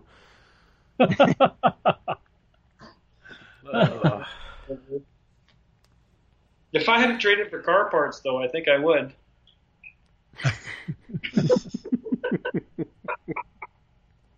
What else do you guys want to know about me? Oh my gosh. Well, Wait, there's what did you more? eat for lunch? What did I eat for lunch? I think grilled cheese. I'm not going to spoil it. We'll put a teaser in here and just say that what you and I have on the drawing board is going to be a game changer, to say the least. The new one, you mean? Oh yeah. Oh, the one you're finishing is a great car too. That's got some real game changing capacity to it. That we've got working together that's going to appear this year, and I believe it is so still. It's like Farrah Fawcett. A cute smile and big boobs always looks good. Exactly. Nobody's arguing with that. Interesting. Timeless. So we're just kind of bringing something that, that's just. It's not a reinvention. It is just something. Well, maybe it's a reinvention of something that is kind of classic, and I love it. I really do. I think what it is we didn't reinvent the whole big boobs concept. I think what's going on with this car is it's got the most wonderful pair of pasties on those boobs. You're right. It's something showing off. Why are Dagmars coming to mind? Oh, this is better. Let's just leave it at that. Let's just say this one is cool, but I'm racing through stuff that's on my plate because I cannot wait to get back on the thing that we're gonna do after this. Oh my! Yeah, you're not going to tip us off to this, are you? No. I giggle about this car because it is in my list. I've been fortunate to work on a bunch of cool cars. Whenever JF and I put our heads together, it becomes something a little more over the top and a little more fun. Even like when we did, when you and I got together and we did the paint work for Andiamo. Oh, I love that. And you know the backstory to that, right? Oh yeah, we should share that here. These guys need to hear that. Yeah, my client wanted the car called Andiamo. I said it's an Acadian. So for everybody that's listening that doesn't quite know what that means, in Canada, when we got a Chevy 2, we had a choice to buy a Chevrolet Chevy 2 Nova, or we could buy a Pontiac Acadian. It was essentially the identical car. The Pontiac, though, got like a Pontiac dashboard, a gauge cluster. It got a cast iron or cast aluminum grille, so a really heavy, more luxurious grille, and these cast taillights.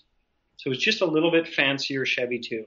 It was still, I think some of them were still labeled as a Chevy 2 if you didn't buy them with what we called a Canzo package. And instead of having an SS car, we had a Sport Deluxe car. So if you got a Canzo Sport Deluxe Acadian bucket seat console car, you got a super, super rare car in Canada, right? So we're working on this car that my client sort of was excited about. And I said, I really want a cool name for it. And it's got to start with an A. And this is where you get to participate. You get to participate in color choices, wheel choices, stance. You don't have a say in it. I'm going to pick that. And then so they were like, let's call it Andiamo. I'm like, what the hell does Andiamo mean? Well, it means let's go in Italian. I'm like, oh boy, who's going to figure that out? So I called Brian and I'm like, hey, here's where I'm stuck. I got this pretty cool car, really great customer, and we struck a deal while we were drinking, because that's what we do in Canada when it's cold. 13 months out of the year. He gets to name the car if I get my striping on it, because he's like, I don't want any striping on my car. I'm like, okay, Brian, here's a tough one. We got to sell the guy on the striping by using the name. Holy cow. What do you think of that one, Brian? I loved it. See, 'cause it was that challenge again. It was trying to figure out something typographic without falling into that weird, kind of like that Mopar thing where you put like a 340 on the hood or something goofy. And it was so hard to kind of stick with the fact that the car was super classy. It's a gentleman's hot rod, for lack of a better word. And, like when we did the gauges and everything like that for that car, you and I were throwing those ideas, and you really reeled me back because I was going all pro touring. I was going, we're going to do this and this. And you go, no, it's got to be a little more refined and classy. So I think I had a pretty good heads up once we got into the striping thing. And man, you killed it. It looked so good. I had a really, really close friend that does all my BASF paint stuff with me, Mike Kukura, that once he saw your drawings, he literally went to his little chemistry lab and showed up with, I think it was 12 or 14 different colors to do all of that. So what I think he's got here, and I'm like, I think that was a fucking paint error, like a pencil error. And he's like, no, I think we're going to do this and this. And hey, there are no pencil errors in my art. All of my boogers are placed there right? And purposefully. Perspective. I had to just stand back and let your art and his ability to interpret it and create it into real live paint. And I as much as I participated in both ends of that, I was just sort of a spectator going, wow, this is unbelievable. And it took a car that would have been an average car, an above average car. Beautiful, beautiful paint, beautiful wheels, great stance, some wicked body mods. And without the graphics, without the design aspect of the graphics, the car couldn't have stepped to the next level. It just couldn't have. And I was so thankful to have all of that come together. I'll tell you. It made it classy and sort of racy at the same time, if that's even possible. And that was the fun, because when you and I talked about that, we had to have something that was like, it was Italian, but not like Jersey Italian.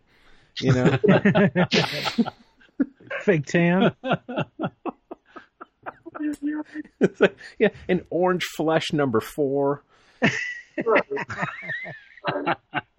What do you call this color here? Oh, that's medallion gold. You're going to love that. Yeah.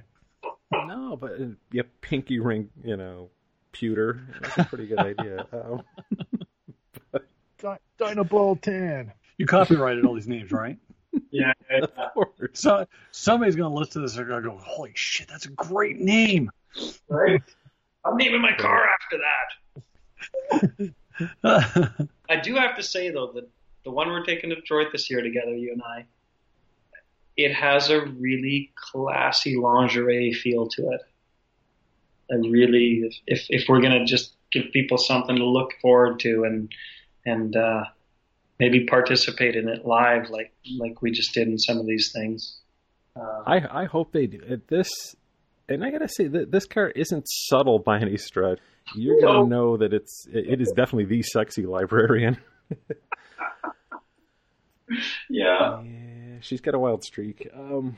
Yeah, she's gonna get fired as a librarian.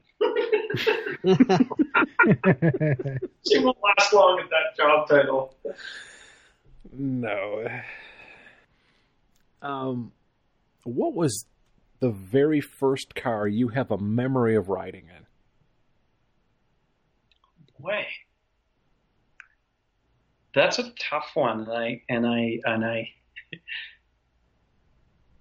I'm gonna say it's an oddball. Well, maybe not that oddball, but I think it was like a 71 Duster that my dad had. And, cool. and you guys are gonna think like, ooh, that's kind of cool. Well, it was his winter car because he had an 81 Camaro that was all jacked up. He'd built. My dad's a really, really talented fabricator when it comes to fiberglass, and he was doing obscenely profound bodywork or body kits for 81 or 80s, early 80s, late 70s Camaros, Firebirds, Corvettes.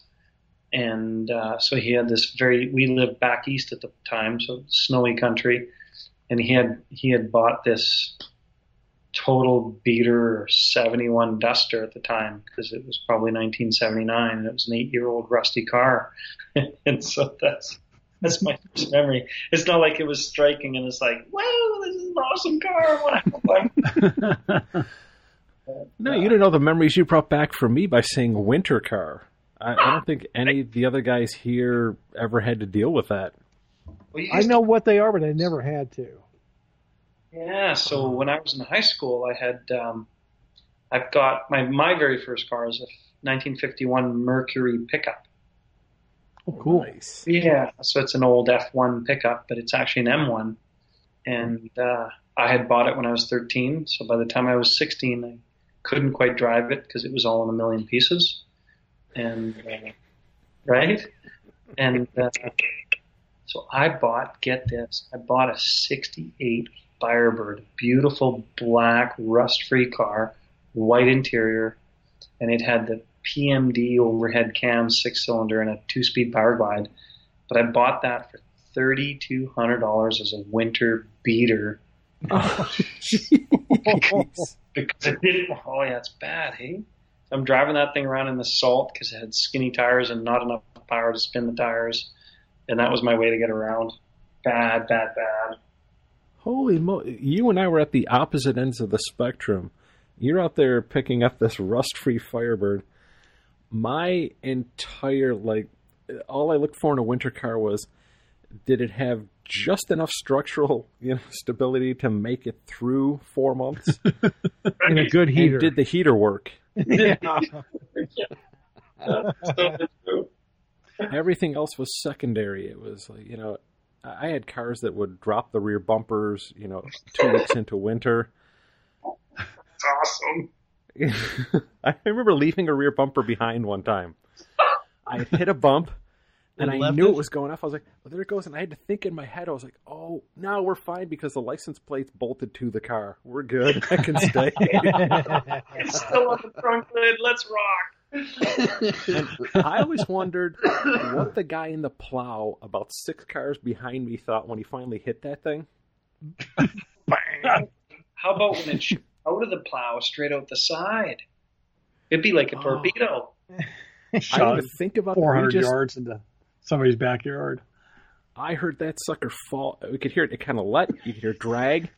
And I was like, oh, there it goes. And I looked in the rearview mirror, and it tumbled. A couple cars slid off to the side to get away from it. But Brian, tell these guys, driving cars in the snow teaches you that you always want to drive cars kind of loosely out of control, doesn't it? Oh, it plants you. Oh, and it's so hard when you get done with, especially a really good winter. We've had a lot of freezing and thawing going on. So you get tons of ice. And at first it's annoying because you're going from, your summertime driving. You're like, oh, shit, now I got to stop 35 car lengths early. And by the end of that whole winter time, all you want to do is go sideways every chance you get. And Exactly. it became a thing where I would, oh God, the place I was living at, my last winter up in the Northeast, it had the greatest series of like slight rolling curves leading to that, the place I was living at. So I would pray for the nights when it'd be just greasy enough. And I don't think I ever kept that car in a straight line. I was just like drifting through these curves the whole way home. I used to love that. Like drifting wasn't even a word, but we were doing it steady. Always. I lived in Massachusetts for a couple of years, and and this was 90 through 92, and that's what we did. I mean, everywhere you went, you were sideways intentionally, and nobody looked at you strange because almost everybody our age did it. And then the kids show up with drifting. It's like, we've been doing this for years. This isn't cool. Your dad literally takes you to a parking lot and says, okay, it just snowed. Let's teach you some winter driving skills. Donut time. It wasn't meant to be fun. It was meant to survive. Yeah, steer through. I remember my dad doing that. We'd be driving through the lot, and he'd get to a spot where he had no poles. We were smart enough to do that. And all of a sudden, from the passenger seat, somebody just grabs the wheel and jerks it hard right.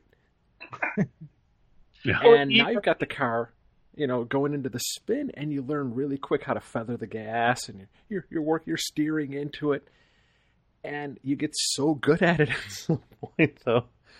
You just know everything that car is going to do, no matter what happens, and there's never a panic thing. I don't think if you grew up in that, the minute a car starts to slide, like out here, people go crazy the minute it rains, and cars slide off the road and everything.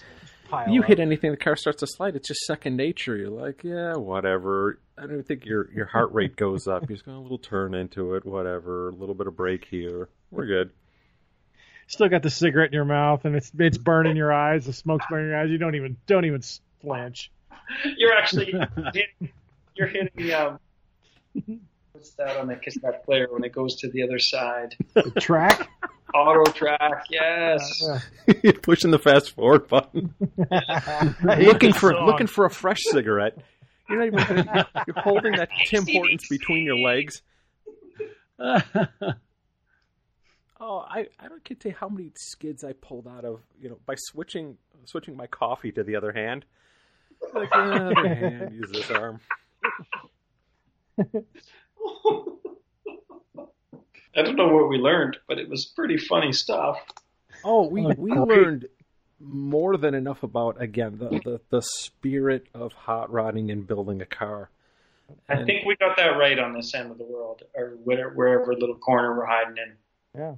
Well, I had no idea the backstory behind the Riv, so that was super cool to hear that. Seriously, the next project I don't think is going to Detroit. It's going to SEMA because it is going to rock people's worlds.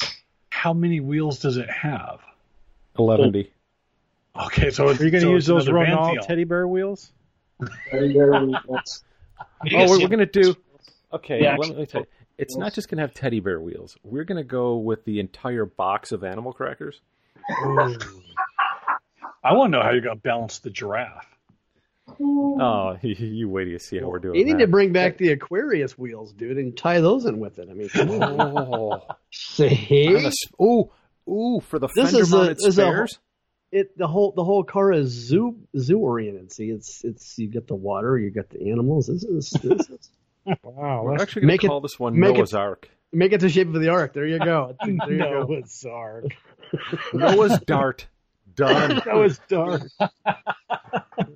Noah's Zark with a Z. It's Zart. See, it's. Ooh. See, the world's first quadruple cowl Dodge Dart project. Quadruple cowl. Badass. Yeah, and we're going to balance out that giraffe wheel. The giraffe is really well endowed on our wheel. You're going to love it. Perfect. He's looking backward, though. Yeah. It's the tri-fan wheel. It's coming back. Okay. So looks more like a propeller. So then we all get to speak. What's our most hated wheel? Who's got a worst wheel? They just hate to see them. I gotta think about this one. I'm a chrome reverse guy. I hate them with the little hubcap. Baby, Oh, anything spider cap. I can tell you what really bothers me, but see, I don't want to. I'm going to be the bad guy. Billy, you're a jerk, but I cannot stand D-spoke Americans. Those things just really. Oh, Love man. straight spokes, can't stand D spokes. There you And go. Everybody says, "Oh, they're the Absolutely. same thing." No, they're not. They're not. Oh, Yeah. I can't do the D-spokes. That's the wheel that probably annoys. And then I then they get them chromed, and I hate them when they're see chromed. the Like, detail difference, and that you actually have an opinion on that. I think that's great. yeah, that would be my one wheel. Keystone Classics. Never been a fan. Ooh. Sorry. Oh, Ooh. oh, that hurt. Wow. Brian's having a meltdown on that one.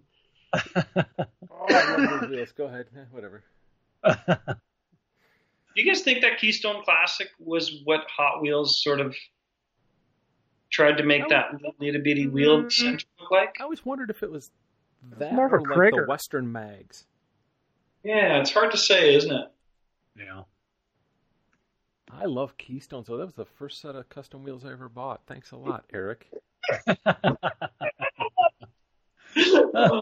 Never been a. They every time I see one, it reminds me of a Fad T, and I just like nah. But I will say I hate anything with baby moons more. Oh, that's my least favorite wheel. A Yeah. baby There you go. moon cap. Ugh. Ugh. Yeah. My whole body just shivered. Isn't that what I said? Chrome reverse wheels? Yeah. Oh, yeah, Well, but a but- baby moon is worse. If you take a baby moon on a black wheel, and don't get me wrong, I've had cars Yep. with them, but I just yuck. You know And what when it wheel came I out- hate the most is an all black wheel. I'm just not a fan of all black. I don't Yeah, I like agree. it. I support that. That's twice. You like all black wheels? Mine aren't black though. Mine are anthracite. Oh, They're anthracite. Yeah, there you European. go. They have a black. chrome cap. Yeah, I got it. I have a little chrome cap in the middle. So And that's totally different.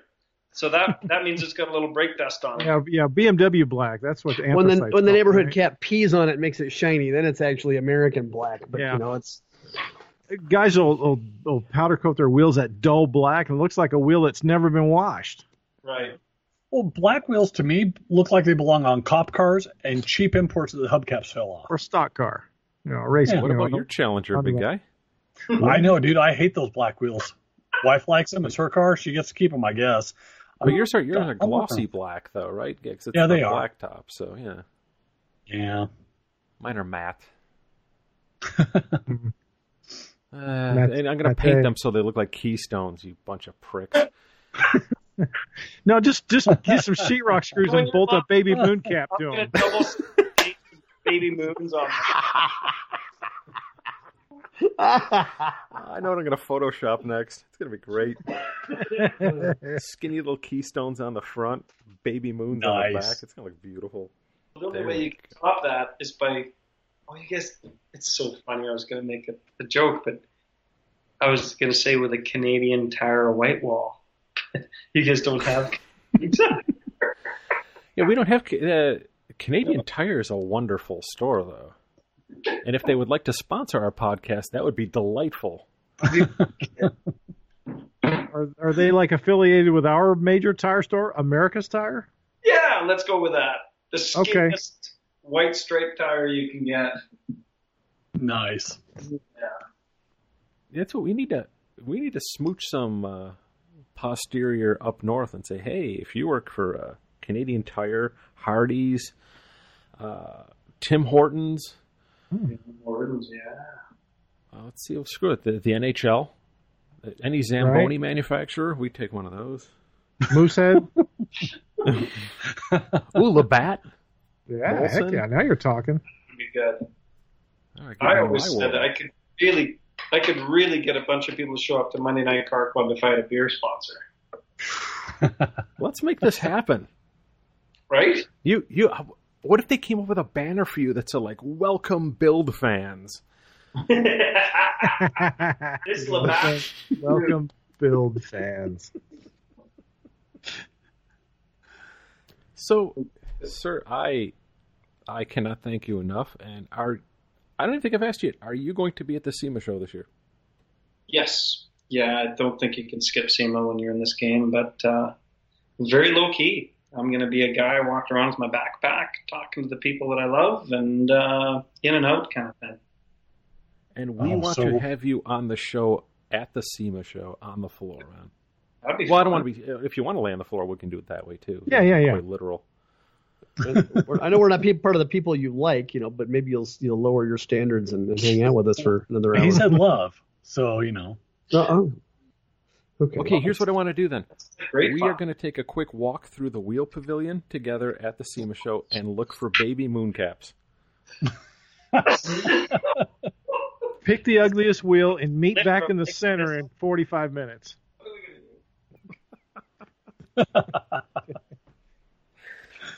Well, awesome, man. Thank you so much for your evening. Yes, thank you guys. Yes, Thanks, absolutely. man. That was a lot of Thank fun. you, sir. Bunch of great laughs. Yeah, it was Made my really day, enjoyable. We'll let you get off. Are you suffering from the dreaded shithouse polio yet, or I'm dreaming. Stand up. Hear a crash. Hopefully the bathroom's a long ways away from any finished cars. well, Yeah. cool, man. I'm looking forward to. I'll be talking to you again later this week. I think by SEMA we're going to have to reveal the mullet mobile to these guys. Oh, we're going to have to. And now we know it's a Camaro. Yeah. As long as Camaro tell you what. How about can we have the exclusive on that one on the website? We can have the exclusive sneak peek of the mullet mobile. For sure. You do whatever you got to do with that thing. That's gonna be great. So how the hell do you wrap up this? Yeah, I guess we just go back to the old classic, the end. See you guys at SEMA, and we'll discuss this new reveal, I think. You guys have been great. Absolutely And great. likewise. You as well. Thank you very much. So Thank you. looking forward to that little visit in SEMA. Mm-hmm. Likewise. We'll make that fun. JF, a pleasure to have you on, sir. Thank you, guys. Thank you Well, very enjoy much. your evening, and man, we'll talk with you soon. Yep. Got a few more stories to tell for sure. Oh, right on. Oh, I'm so there. Cheers. All right. Have a good one, man. See you, Thanks, man. Jeff. Bye-bye. Huge thanks again to our guest, JF, for taking time to share stories and insight, and again, his passion for this whole thing. And thank you guys for playing along as you usually do every week. That all said, thanks for listening, and I'm still Brian. I'm still Brad. Still Alex. I'm still Eric. Still JF. Still here. Still there. Good night, guys. Catch you next All right. time. Cheers. Thanks again for listening, and be sure to keep up with us gearheads over on our website at www.round6pod.com. And if you'd like to, we invite you to follow along with us over on Facebook, Instagram, and be sure to check out all of our latest videos on youtube.com. Although I do have to say, the thing I do love most about your people, beside the fact that you're also being friendly, is your ballet is wonderful. Let's skate When I some lived- people touring around. Well, when I lived in Buffalo, the big thing was when you became 19, you could go over the border and drink. Yes. And naturally, right across the border, you went into Fort Erie, Ontario. And Fort Erie, it seems that their number one export was strip clubs. You're a little sideways on that. Yes. My favorite thing that I ever heard when you go across the Peace Bridge into Canada, they'd always say, "So, where are you gentlemen headed tonight?" "Oh, we're going up to Fort Erie." "Oh, going to the Canadian Ballet." "Have a great night." Canadian. Favorites when you're in the U.S. and they're like, no, they don't take their underwear off. And as a Canadian, you're like, what do you mean they don't take their underwear off?